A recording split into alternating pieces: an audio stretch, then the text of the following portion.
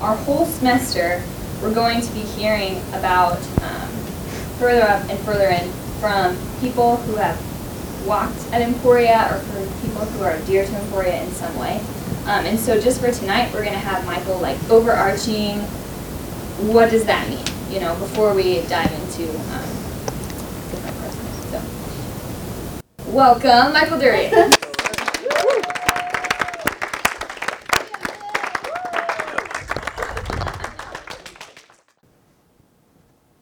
Everything that has a beginning has an end, Neo. Who knows what that's from? Okay, you should watch The Matrix. It's a very good movie. It will teach you about the machines controlling people and then maybe show you a few machines in your own life that have some power over you.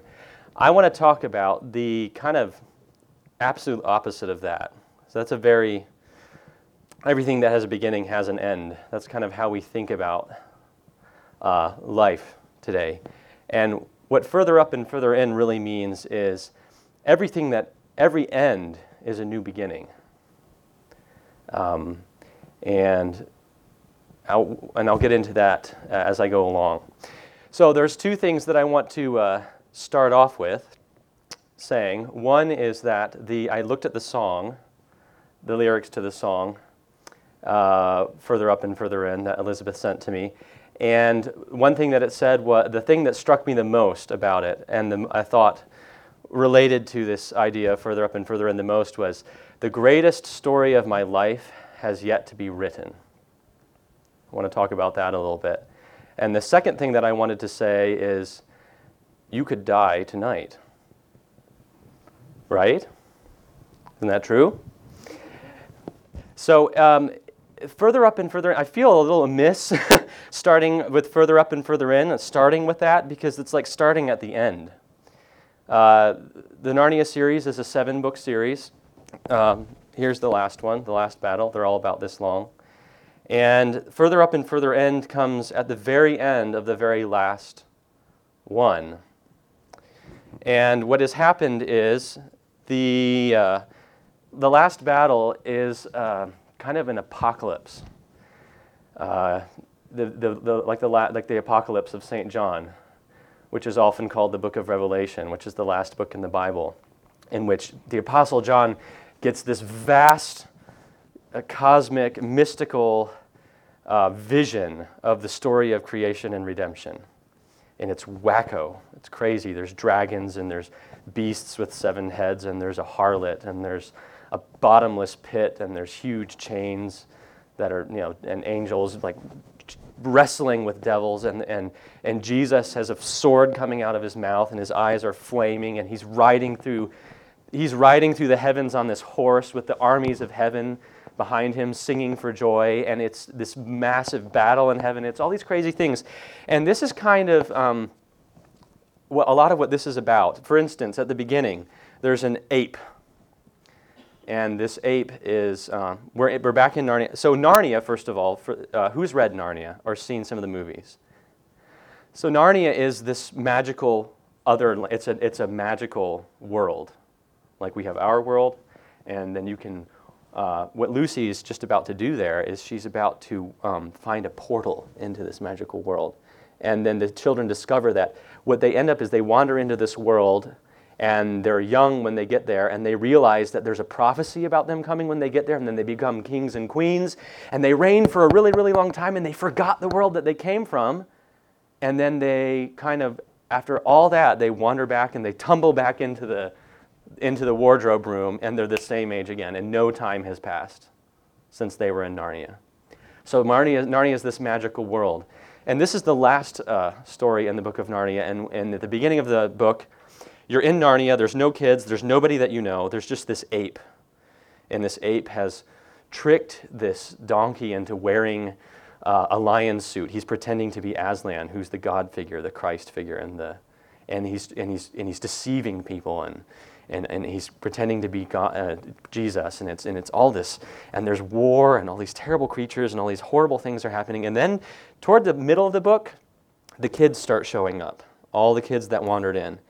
And then there's just one part where a bunch of them show up, and all the most important ones show up. The High King Peter, the High King Peter was the one who was counting for hide and seek there. And all the kids show up, and they don't know why they're in Narnia. They're just suddenly there. They had been on a train going somewhere in England, and suddenly they're in Narnia again. And there's this huge war. Things are burning. There's all this apocalyptic imagery going on. And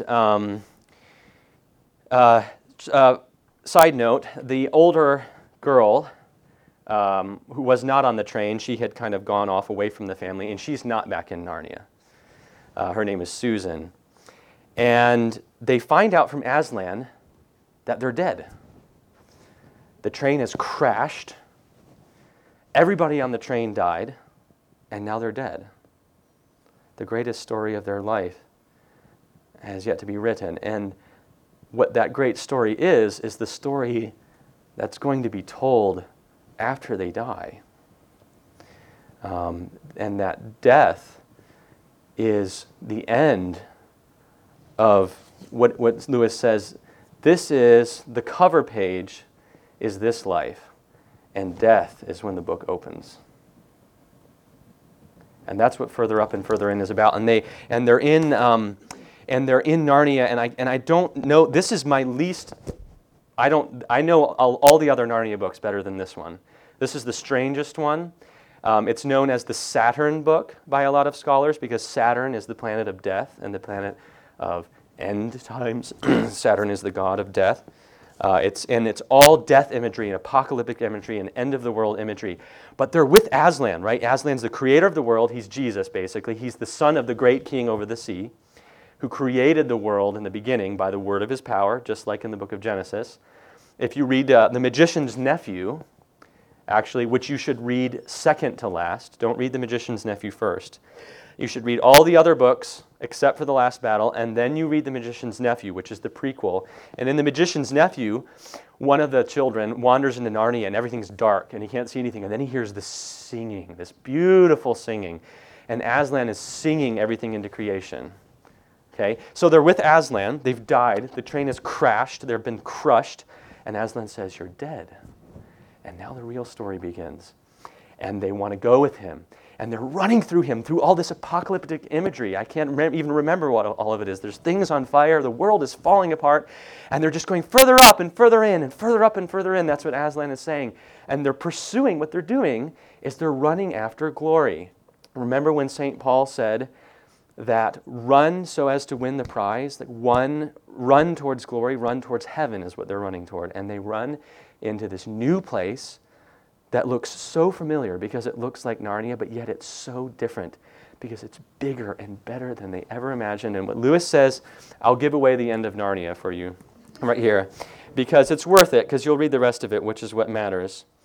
And what it says when they finally get to heaven, he spoke, and as he spoke, he no longer looked to them like a lion, but the things that began to happen after that were so great and beautiful that I cannot write them. St. John says this about some of the things that he saw. And St. Paul says this too in one of his letters. St. Paul had a vision. He was caught up into heaven, and he said, I was forbidden to even attempt to tell you what I saw. And what he saw was, he got a little glimpse into the book, right? Like this whole life that we live here on earth is just the cover. And when we die, the real story begins. The greatest story of my life has yet to be written. We are these immortal beings. That death is not the end, like it is in the Matrix, and like it is in a lot of the secular world today. Like you die and then that's it. I mean, I think about life that way all the time.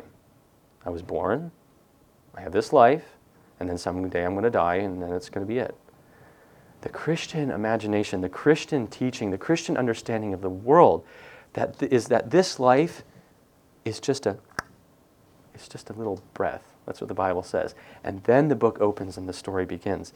This is what the martyrs understood, right? The martyrs understood this, which is why they were able to go to their death so easily. So he says, I left off, at the part where it says, I cannot write them the things that I see. And for us, this is the end of all the stories. For us. And we can most truly say that they all lived happily ever after. But for them, so for us who are here, this is the very end of the story. That's the truth about death. But for them, it was only the beginning of the real story. All their life in this world and all their adventures in Narnia had only been the cover and the title page. Now, at last, they were beginning chapter 1 of the great story, which no one on earth has read, which goes on forever, in which every chapter is better than the one before. And that's the end of the whole series. And what the whole Narnia series really is about is it's about a preparation for that. It's out of many things that it is, it's Lewis's attempt to communicate to children and to adults, because Narnia is for adults too. It's actually, children understand these things better than we do, and we actually need it more. The whole Narnia series is an attempt to show you what it would be like to think about life in this world with that in mind all the time. How can I live in such a way that my death is not the end, but it's the beginning of chapter 1? How would I live my life differently if the day that I die, Holy Mary, Mother of God, pray for us sinners now and at the hour of our death? How would I, and that's one of the things that is so beautiful about the Rosary, is because it's another healthy meditation on death. I do a lot of funerals. I do several each month, and I've done that for years now. I did 2 or 3 funerals a week at the church that I was at before this. And it's amazing how human people are. Now, this is going to be, don't take this wrong, but it's amazing how human people are at funerals and how inhuman they are at weddings. I do both. And at weddings, people are thinking about this great life that I'm about to have, right? And I used to have a pastor, I had an amazing Presbyterian pastor before I was a convert, who would talk to people all about death and suffering at their weddings. Like he would be marrying them, and his homily would all be about death and self-sacrifice. And people would think, how horrible. And I'm thinking, no. He's talking about this. He's talking about how would you live your life? How are you going to serve your spouse with the understanding that when you die, everything that you've done has been a preparation for this infinite story that's the greatest story of my life, right? I'm going to try to keep going here because I've got to keep going. Where did I leave off? So that's kind of all the highfalutin stuff. C.S. Lewis wrote another great book. So there's the 7 Narnia books. You should read those. There's another one called The Great Divorce. Okay? You've got to read that book. It's not very long. And what it is it starts in this dreary, drab place with all the smog and everything. There's newspapers cluttering the streets.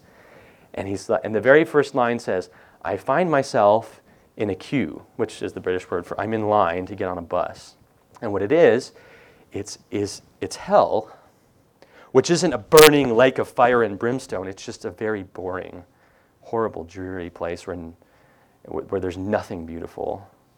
It's kind of like, I don't know. I won't say that.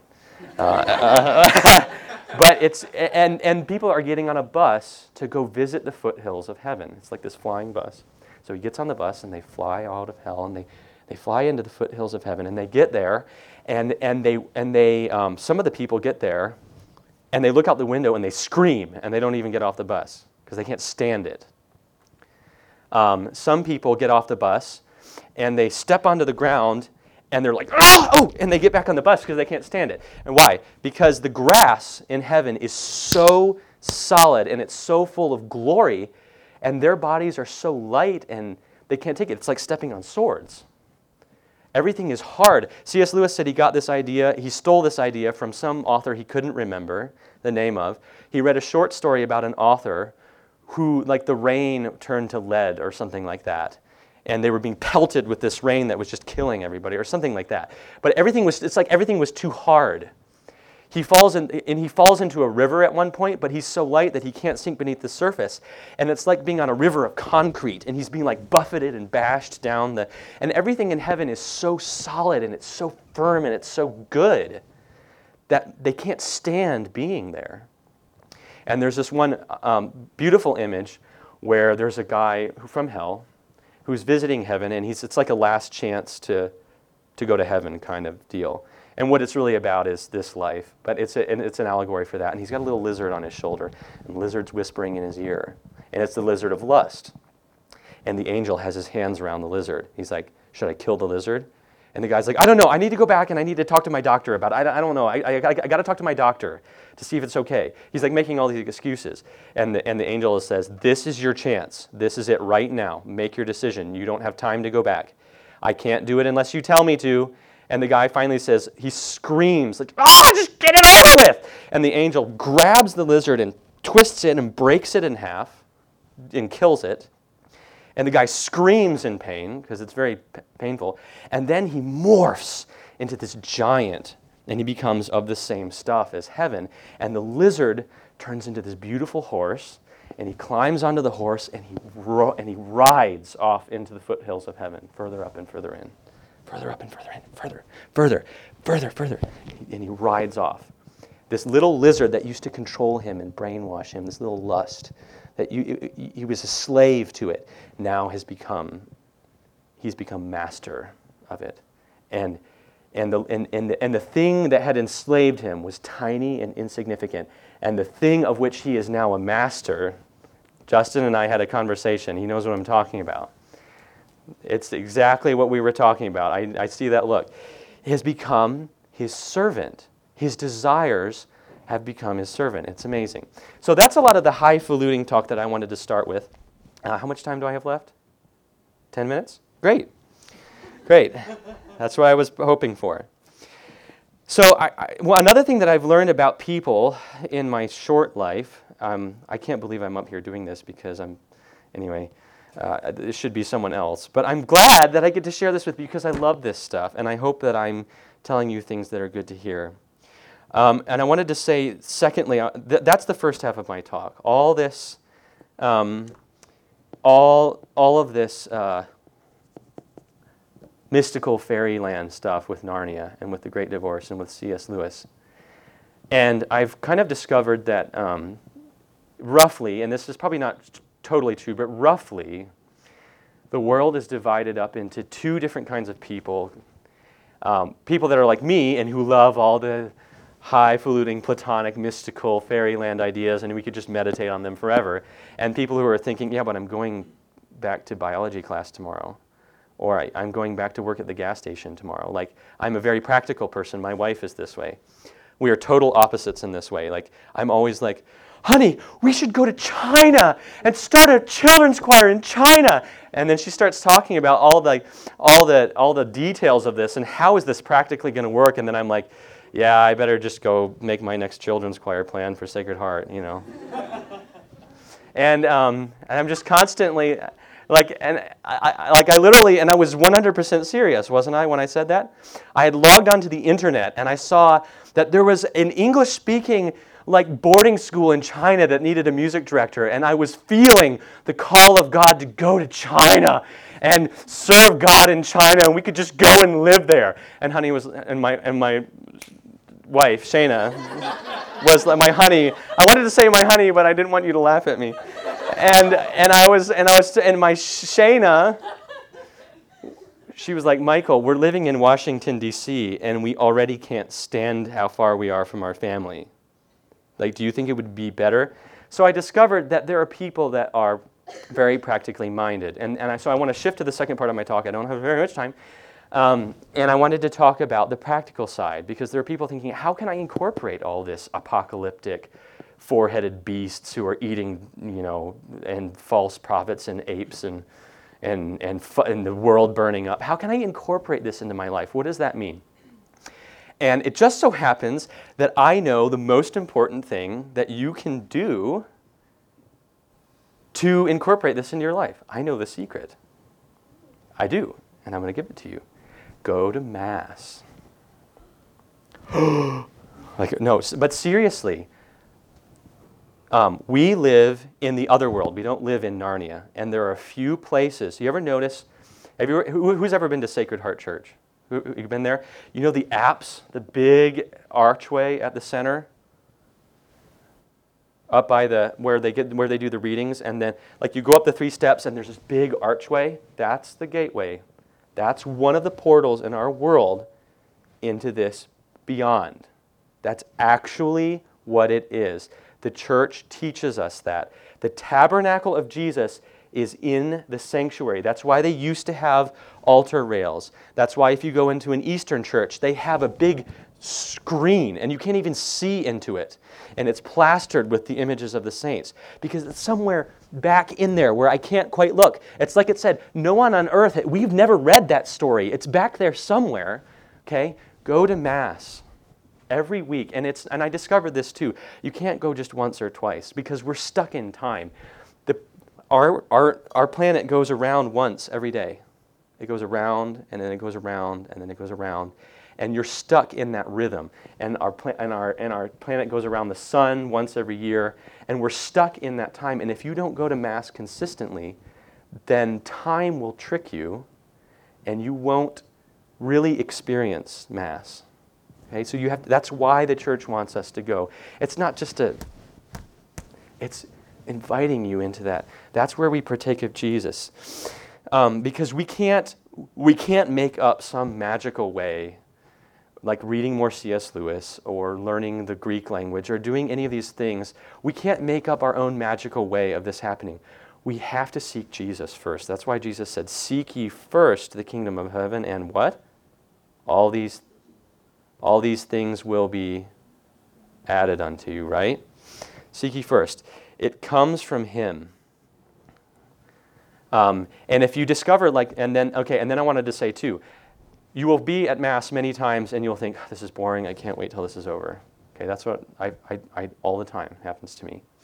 The music is bad. I don't really like the way this room looks. That was not a good homily. This isn't making sense. Where's the joy? Where's the beauty? Where's the magic?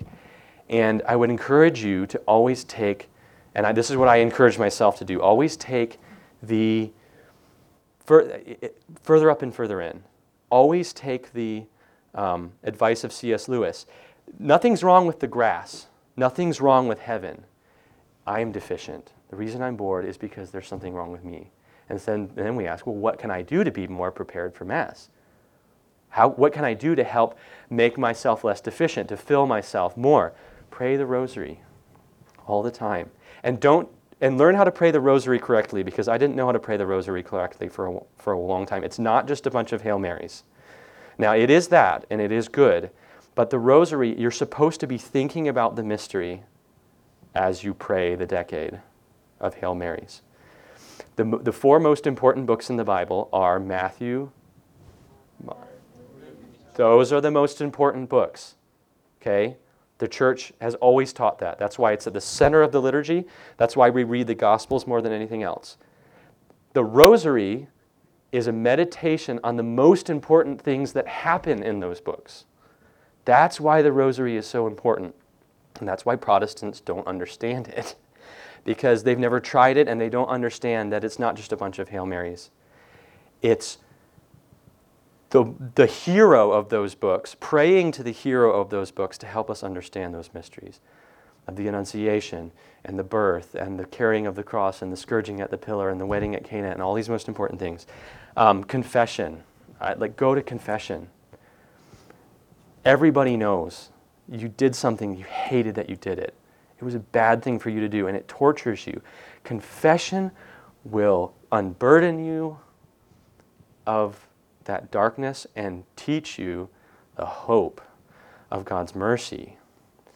I wish I could say more about that, but I want to move on. The other thing, and this is those are 2 things you already know. You already know that, but this is one that you don't know as well. Pray the Psalms of David. This is something Every age of the church has deficiencies, and I have become convinced that this is one of the greatest, maybe the greatest deficiency of the church that we live in today. The lack of the practice of the praying of the Psalms of David. How many of them are there? Who knows how many Psalms of David there are? 150 of them. There's 150 Psalms. And if you open up a Bible, they're just about right in the middle. The Psalms of David have always been, for the last 2,000 years, and always will be, and before that, the greatest prayers of God's people. They are the bread and butter, the heart of Christian prayer. And there's so many of them. You know the most famous one, and you could say it with me. The Lord is my shepherd, I shall not want. He makes me lie down in green pastures. He leads me beside still waters. He restores my soul. He leads me in paths of righteousness for His name's sake. We've heard it so many times, but it's so beautiful and emotional. Bow down thy heaven, O Lord. Come down and touch the mountains, and they will smoke. Blessed be the Lord my rock, who teaches my hands for war and my fingers to fight my laziness, to fight my lust, to fight my pride, to fight everything about myself that I don't like. As a father pities his children, so the Lord pities those who fear Him, for He knows our frame. He remembers that we are dust. And I tear up when I speak about it because they're so beautiful, and there's so many of them that I don't know because there's so many of them and they're so rich. Quick addendum. Who knows who St. Athanasius was? St. Athanasius of Alexandria? Short little black guy who lived in North Africa and wrote one of the most famous books in all of Christian history when he was 17. He was brilliant. He was discipling young people, and he was doing incredible work for the Lord. And he wrote a book. He wrote a letter to his friend. And Athanasius had memorized all the Psalms. And he had memorized not only the Psalms, but he had memorized what they were all for. There is a psalm for every situation that you can find yourself in life. And Athanasius can tell you that. He'll say, if you're sad and your mother has just died, read Psalms 27, 29, 51, and 34. And if your enemies are crowding you around and you feel like you just can't fight them off, read Psalms 2 and 121. And if this is happening, read that psalm. And if this is happening, read that psalm. And it's like, and these people, he didn't have this in front of him. He's doing it from memory. He's writing this letter from memory. And it's so amazing, and it's a roadmap to the Psalms. It will show you what they're all about. It's called The Letter to Marcellinus, and that book should be read by everyone who ever joined the church. It should be, but it's not. It's not. And I had the privilege of a great teacher that we have showed me that one. Find ways to serve at Mass. Serve old people. Old people are some of the most neglected people in our culture. We have these nursing homes. These people are lonely, they're falling apart, and they're almost to the apse. They're almost there. This is something my mother encouraged me to do. And I said, Mom, when I go visit these old people, I don't know what to do. I don't know what to say. And you know what she said? Touch them. Hold their hand. Rub their arm. And I realized that people don't touch old people. Old people don't get touched. And that's one of the most necessary human needs, isn't it? Isn't it? To be touched, to shake a hand, to have a hug, to have a kiss. And it gets more intimate than that, and it's wonderful. That's what we need. And they don't get any of that. They're cut off from that. Visit old people. Babysit little kids for married people. Trust me, it's an amazing service that you can do. The children will teach you so much, and parenting is so hard, and you need a break, especially with your spouse. Find people that have kids. Get involved in their family life. Here's an opportunity to do that. I invite all of you to come to my house for dinner on Tuesday nights, and you don't have to babysit my kids. It's not a requirement. Father Nick started over the last couple months, has started coming over to our house for dinner just about every Tuesday night, unless we have the plague. And you are all invited to that, all of you. You should come. No, you haven't been. Man, there's not that many people here you've been there. There's people that have come, yeah. Was it fun? Yeah. Was it good? We have good food, we have good drink, we play the rosary, we read things together, it's fun. Theology of the body. That's another great, yeah. Talk to Justin about theology of the body. Yeah, love and responsibility. But that's what it is. And what I mean is another area in which our culture is so deficient is human relationships, and that results in loneliness, and especially the sexual relationships, and how sex is all about family and children, and not about getting pleasure for myself. Amazing. Create Christian community. Again, Tuesdays at our house, that's one opportunity. But create it in amongst yourselves. Introduce yourself to somebody. Find great art, music, literature, and poetry. I'll just say a couple of names. Friedrich Chopin, piano music. Okay? Gateway drug to all the greatest music in the world. Okay? Chopin is the gateway drug. Start with Chopin. Look up. It's beautiful. You'll never. C.S. Lewis wrote a letter to one of his friends about how much he was falling in love with Chopin when he was in his early 20s. Great art and music, literature and poetry. If you want a good book to read, ask Father Nick. He's reading these amazing books about a sea captain named Aubrey, and these seafaring adventures. Talk about further up and further in to the glory of creation, riding up waves that take you. How long did it take you to get to the top of this wave? Like 5 minutes? Yeah, and then plunging back down, and this ship is chasing you. Amazing literature. And then the last thing I wanted to say is give yourself more opportunities, and these are all things that I admonish myself, and I stink at these things. Give yourself more opportunities to have authentic experience of the created world. Camping, hiking, fishing, hunting. Go, I cannot tell you, if you're sitting and you're studying and you're thinking, I cannot stand studying. I just can't stand studying God's world anymore. And you're just trying to study or do something, get in your car and drive out in the country and lay on your back and look at the stars. Okay, that's the last thing that I would say. So those are my practical things that I would share with you. And then read the Chronicles of Narnia too. I mean, they're amazing. We have a set that we can lend you if you want, and they're not easy. They're not hard to get your hands on because they're still well loved and in print. So I'm sorry. How long did I go over? I'm a good. Okay. Well, anyway. So further up and further in, it's about death. Life is all about the hour of your death. It really is. And going through that portal, this is your life, and then death is the beginning of the never-ending story. Are you ready for that today? Because you could die tonight. Are you ready? This is what I try to ask myself. That's why I try to ask myself. Death is not the end. It's the new beginning. It's chapter 1. It's chapter 1 of the story that none of us have read. Okay? Thank you. Appreciate it.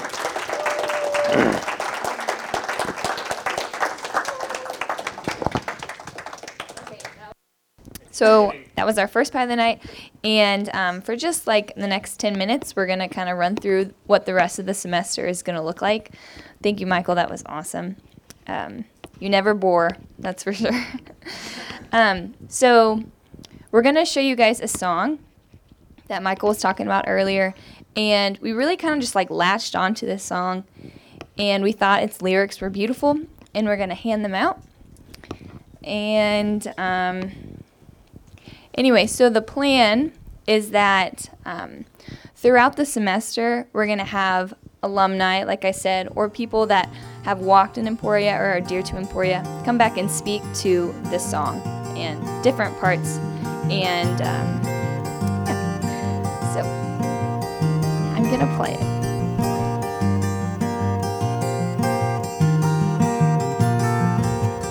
There's a song that I've wanted to sing for so long, but the tune is just out of my grasp. I may see for a moment when light reflects gold, but so delicate slips from my hand. Slips from my hand. Every word that I sing is a cheap imitation of things that I don't understand. Light reflecting on water, the picture gets harder to see with the eyes of a man. I hear come further up, come further in. The greatest story none on earth have read. Further up, come further in, yet to come. None have read. Further up, come further in, yet to come. None on earth have. So I'll search for the melody, offering everything till I am called out by name. 'Cause the chord that was struck on the strings of my heart is still echoing throughout my frame. And when this long day ends and the morning begins, and the song that has found me I'll sing, written over my bones in a carving on stone by a rose, let my epitaph read. Come further up, come further in. My greatest story has yet to be read. Marvel of marvels of all that he said.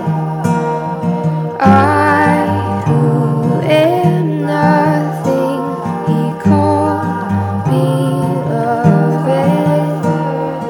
Come further up, come further in. My greatest story has yet to be read. Marvel of marvels of all that he said. I who am nothing, he called beloved.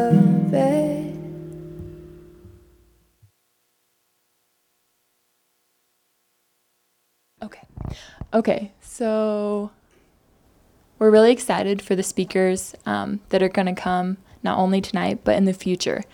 And when we were deciding who to pick, we really wanted alumni, people who have been a part of Diddy, who have already left their footprint, who have touched this place, some of us, and are now just a season ahead of us in life. So you're going to get a preview of the speakers we've chosen.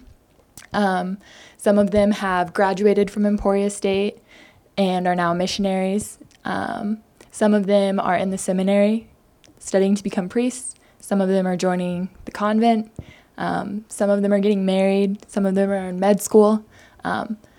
Just very diverse students who have all been a part of here and who are a part of your story and who want to tell you about what they're doing now. So here's a little preview.